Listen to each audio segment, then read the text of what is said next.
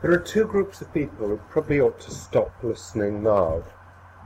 The first is, I would guess quite a lot of you guys have come here thinking you're going to get some help on how to find 10 and 20 baggers, or how to ride the cycle in the lithium market more effectively.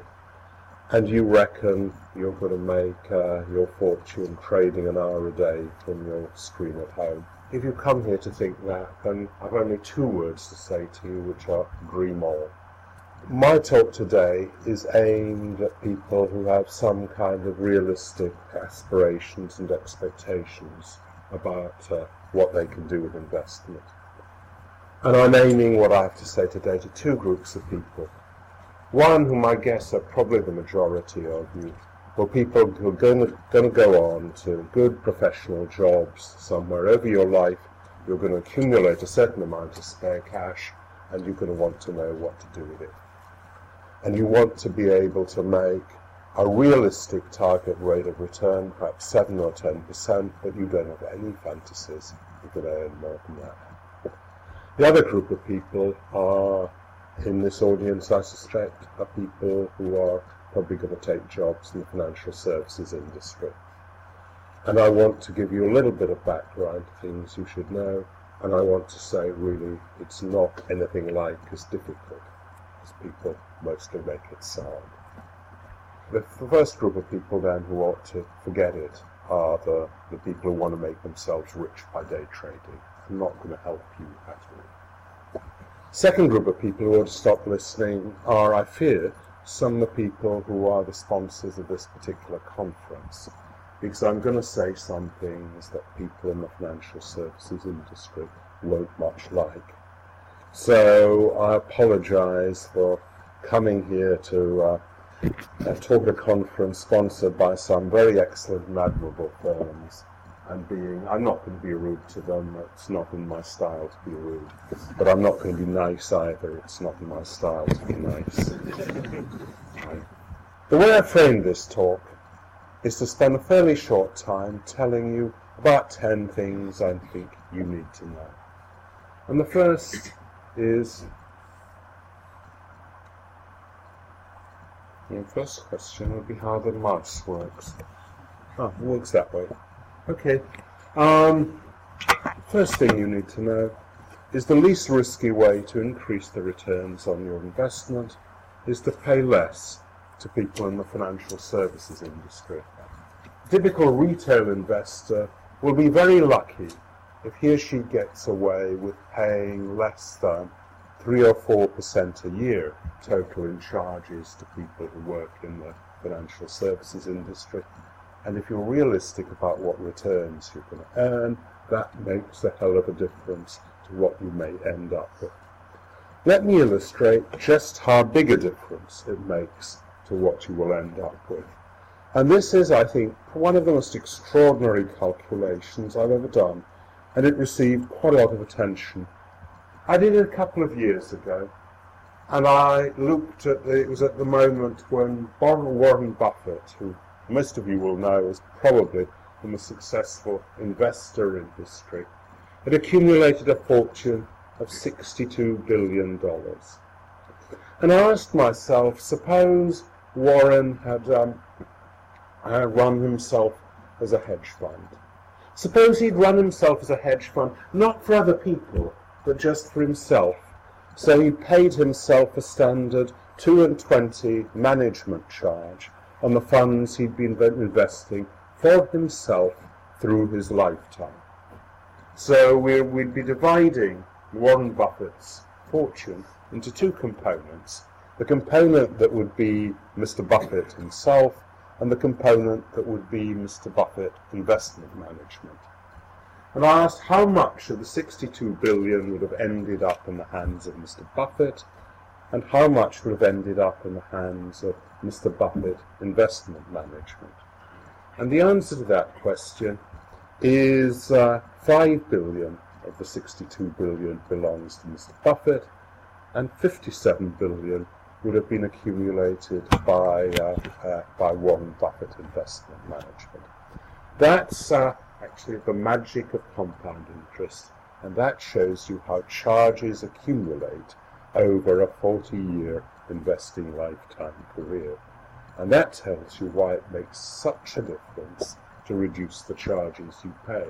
Now you might think that the reason so much of it goes to the investment management side of the thing is that Warren Buffett Investment Management was absolutely great. And it was the best investment management firm you could have found of that 40-year period.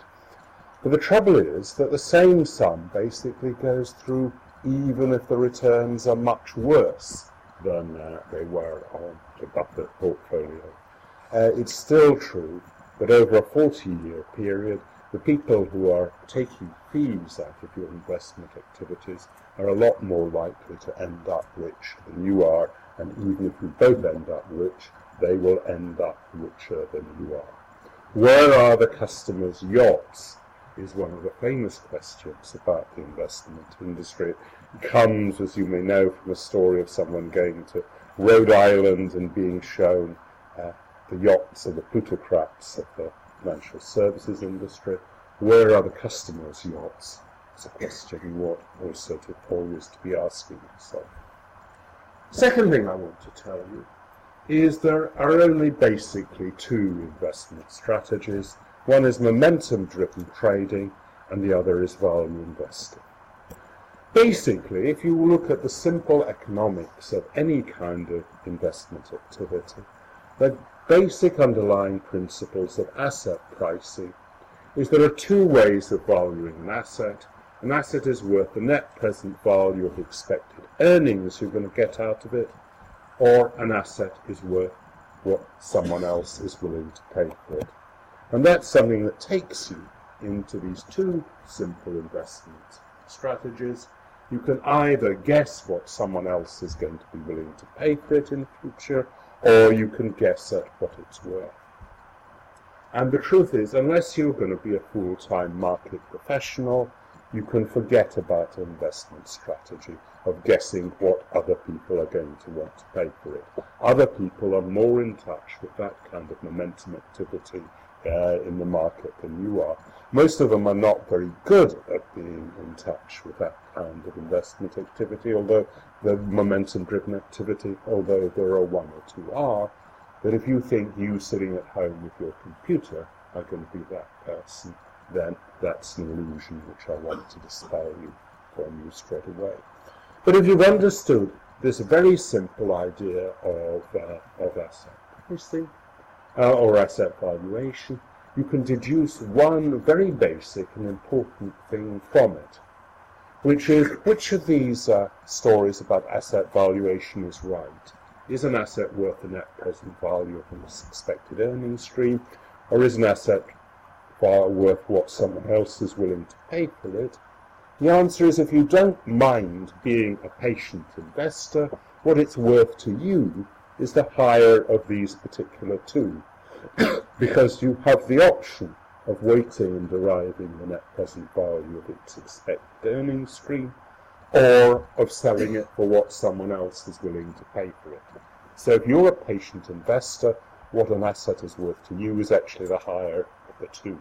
And that gives you a big advantage over market professionals, actually, because market professionals are mostly forced to mark their portfolios to market, and that means they have to focus on what someone else is willing to pay for it. That has a big impact on the totality of market behavior, but that's something which I don't have time to say a great deal about today. The third thing you need to know is many of you in this room will be doing economics or will have been doing courses with substantial elements of economics in it. And if you do that, you will learn, and you certainly need to know, the basic elements of financial economics. You need to know about the theory of risk, and basically, more or less, the only theory of risk you're likely to be taught as far as financial markets is concerned is what we call theory of subjective expected utility, based on the idea that people make decisions on the basis of subjective probabilities and expected utility. You will be taught that theory, and you need to know that theory. You will also be taught efficient market theory, that everything that can be known about asset prices is already about asset values is in the price. And you'll certainly be taught the capital asset pricing model, which is basically a story about a kind of market equilibrium, which is based on subjective expected utility and efficient market theory.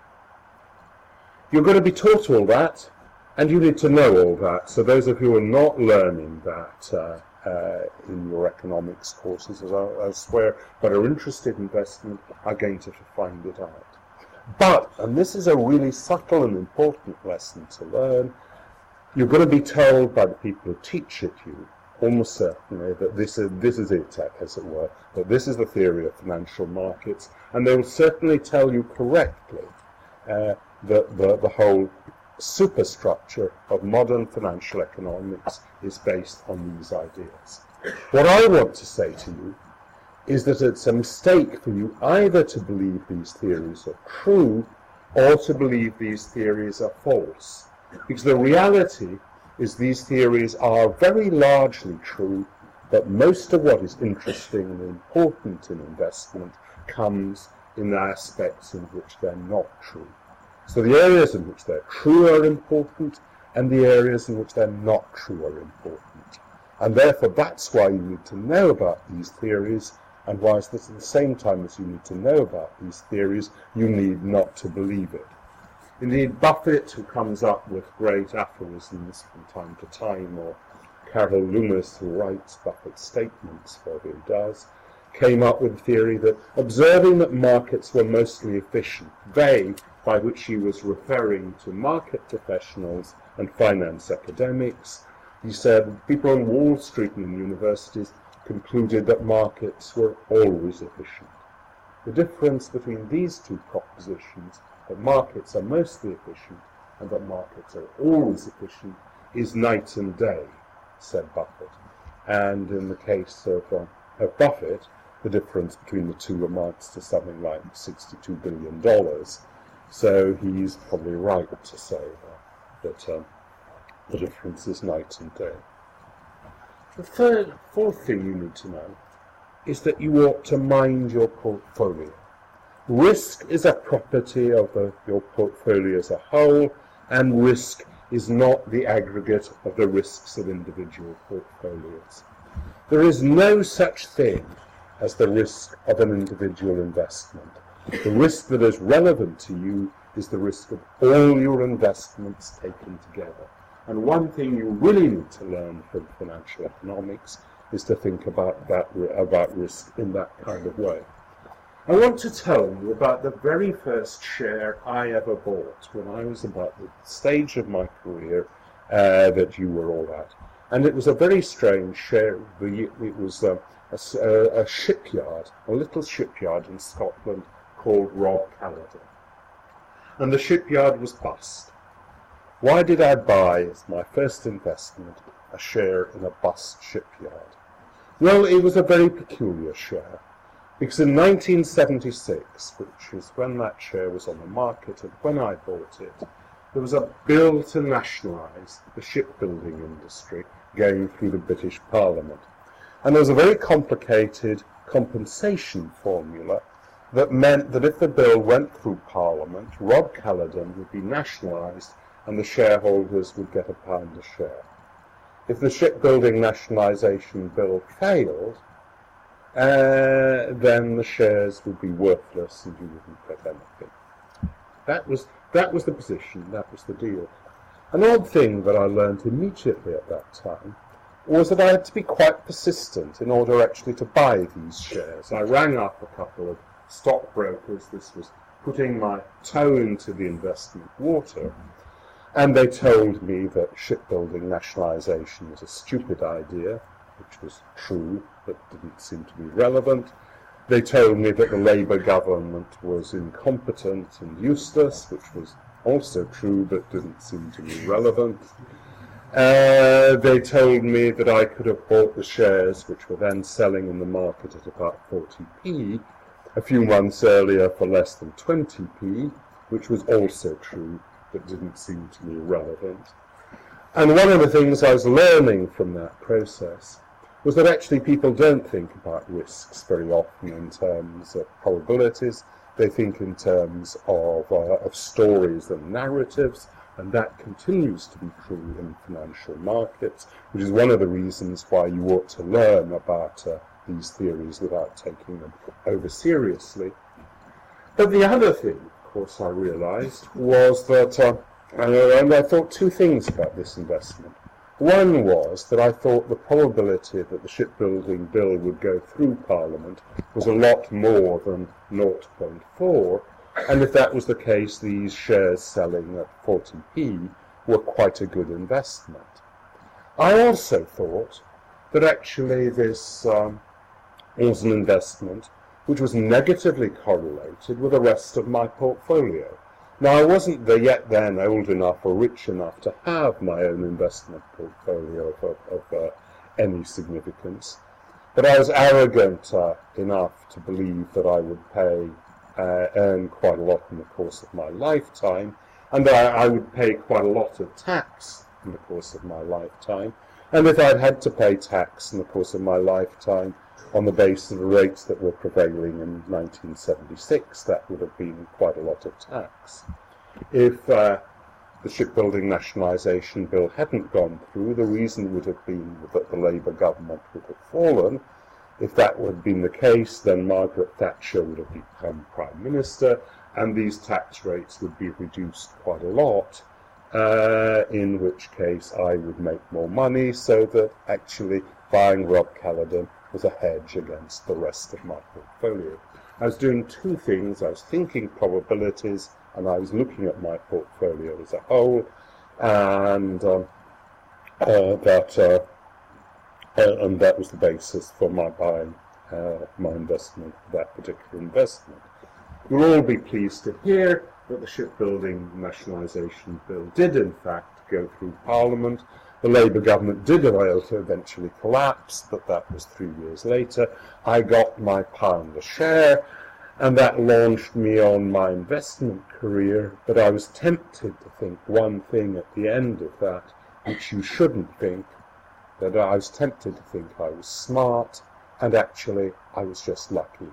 We don't know, even in retrospect, whether my judgment that the probability that that bill would go through Parliament was or wasn't a lot more than 0.4. The next thing you need to know is that for professional fund managers, risk is relative underperformance. People who are market professionals are endlessly benchmarked by reference to market indices of one kind or another. But you, as an individual investor, are not benchmarked by your relative performance. For you, risk means something quite different. The risk that you face in your investing career is not having enough money to achieve your realistic objectives in the course of your lifetime. You ought to set yourself a set of objectives, and the risk that concerns you is the possibility that you won't actually get it. Risk has no objective meaning.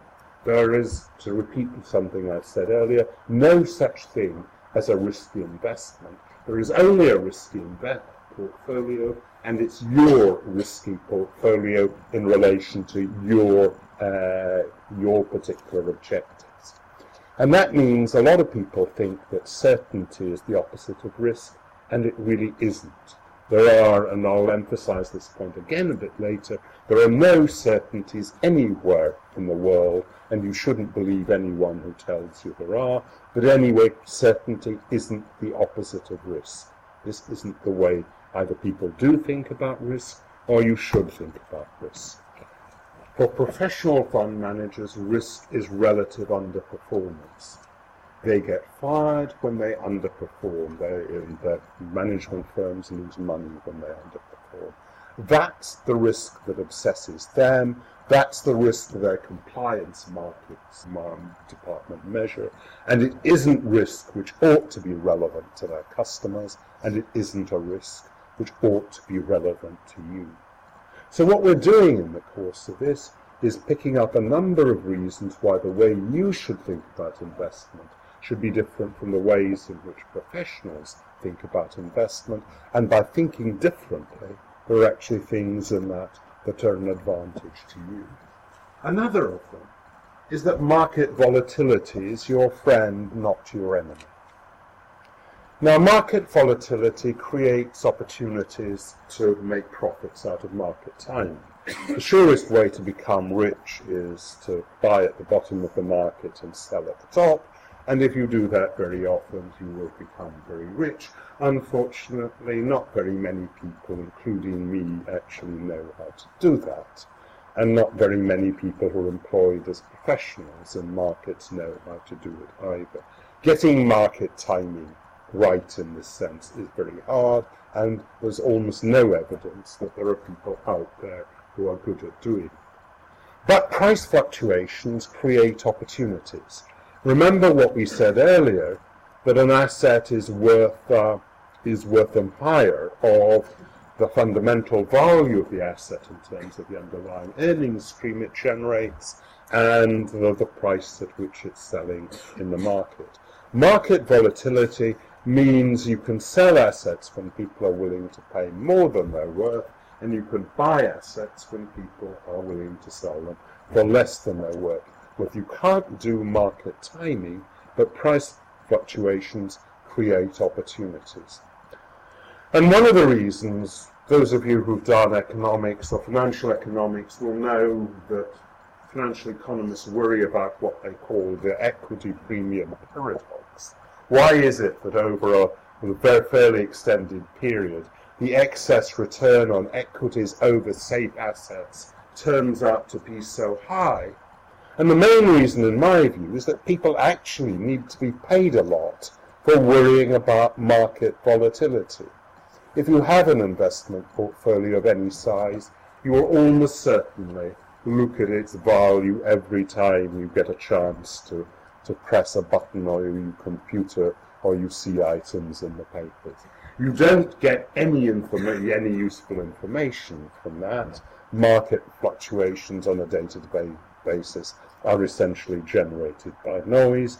It's impossible not to keep looking at the value of your portfolio, but at best it's pretty much a waste of time. But market volatility is your friend, not your enemy. Volatility is not the same as risk, and people who tell you it is are wrong. And pound cost averaging, which is simply to drip money steadily into the market, is a simple mechanical strategy which actually gives you index-beating returns if you follow it systematically. So this is one, almost the only, as it were, mechanical market system that can actually be shown to work. Now, one of the things about my investment in Rob Caledon, which I didn't learn until quite a long time later, was that Rob Caledon was actually a very peculiar kind of investment. The shares I was buying in Rob Caledon were either worth nothing or they were worth £1, and within a year or so you were going to find out which it was that they were actually worth. That's a very stylized investment situation, and it doesn't happen very often. It's a situation where you know with certainty or near certainty what the space of possible outcomes of the transaction is, and you can in a sensible way start thinking about the probabilities you attach to these outcomes. An awful lot of the situations we face in the world don't have these characteristics. I don't often quote Donald Rumsfeld, but many of you will know that one of Rumsfeld's most famous incoherent utterances was one where he talked about known knowns, known unknowns, and unknown unknowns. And we ought actually to take that description quite seriously. Known unknowns are where something like tossing a coin, or betting on a roulette wheel, or investing in Rob Caledon as an investment, where you know the range of things that might happen, but you don't know which one of the things might happen is actually going to happen. Most real questions in the economic, business and finance world are actually open-ended. You can't even define the space of possible outcomes.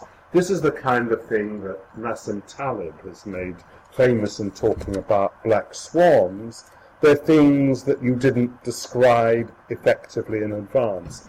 If you could anticipate the invention of the wheel, you would already have invented the wheel. The largest step taken to inventing the personal computer was thinking that there could be such a thing as a personal computer, and so on. Right, the world is actually full of uncertainties, and so is the investment world. And a lot of the mistake people make in modelling the investment world is to believe that everything can be defined in terms of spaces over which we can define probabilities. It actually can't be. So modern financial economics is based on expected utility, Bayesian statistics, subjective probabilities, sometimes with a dose of rational expectations and market equilibrium thrown in. That's what you're all taught in economics courses about the principles of financial economics. Understand that that's only one way of thinking about risk and uncertainty, but it's only one way of thinking about risk and uncertainty, and it may not, in a lot of circumstances, be the best ways of thinking about risk and uncertainty.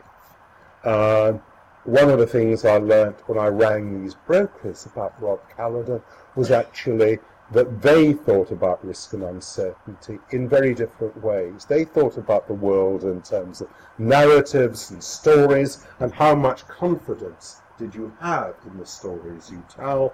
And that's another way, a rather prevalent way of thinking about risk and uncertainty in the world, and it's very often the best way we have of dealing with genuinely uncertain situations. Next thing I want to tell you is that there are no such things as safe assets. I think it's worth remembering because certainly my lifetime has been a relatively stable period in human history. That if one goes back even to the 1920s and 1930s, we're talking about an environment in which people who believed themselves to have secure portfolios based on a group of safe assets discovered that political developments or economic developments meant that these portfolios turned out to be worth nothing at all. There are no such things, ultimately, as safe assets. The idea that cash is a safe asset is an illusion. It's vulnerable to both expropriation and inflation. There is no such thing anywhere in the investment world as a safe asset. And that leads you directly into recognizing that diversification is the best means of minimizing risk in a portfolio. There are two reasons, actually, why it's the best means of minimizing risk in a portfolio. One of them follows from what I said earlier about the risk in a portfolio is a property of the portfolio as a whole and not of the individual investments in it. You cannot measure the risk associated with a portfolio of investments by adding up in any simple way the risks associated with the individual elements of it. But also, when you recognize there are no such things as safe assets anywhere in the world, you understand that the only thing that can give you a reasonable protection against adverse scenarios and adverse developments is diversification. When we talk about diversification, we also need to pick up one thing that large financial institutions discovered with a bit of a shock in 2007, 2008, which is you don't measure diversification in a portfolio effectively by measuring historic correlations. Because what they had done in the risk models which they had created to manage the risks which they had in their debt portfolios, and indeed other portfolios over that period, what they had done was to compute series of historic correlations and saying this portfolio of rubbish which we have is not actually very risky because the different bits of rubbish are all uncorrelated with each other. What they learned in 2007, 2008 was in a crisis all rubbish is rubbish.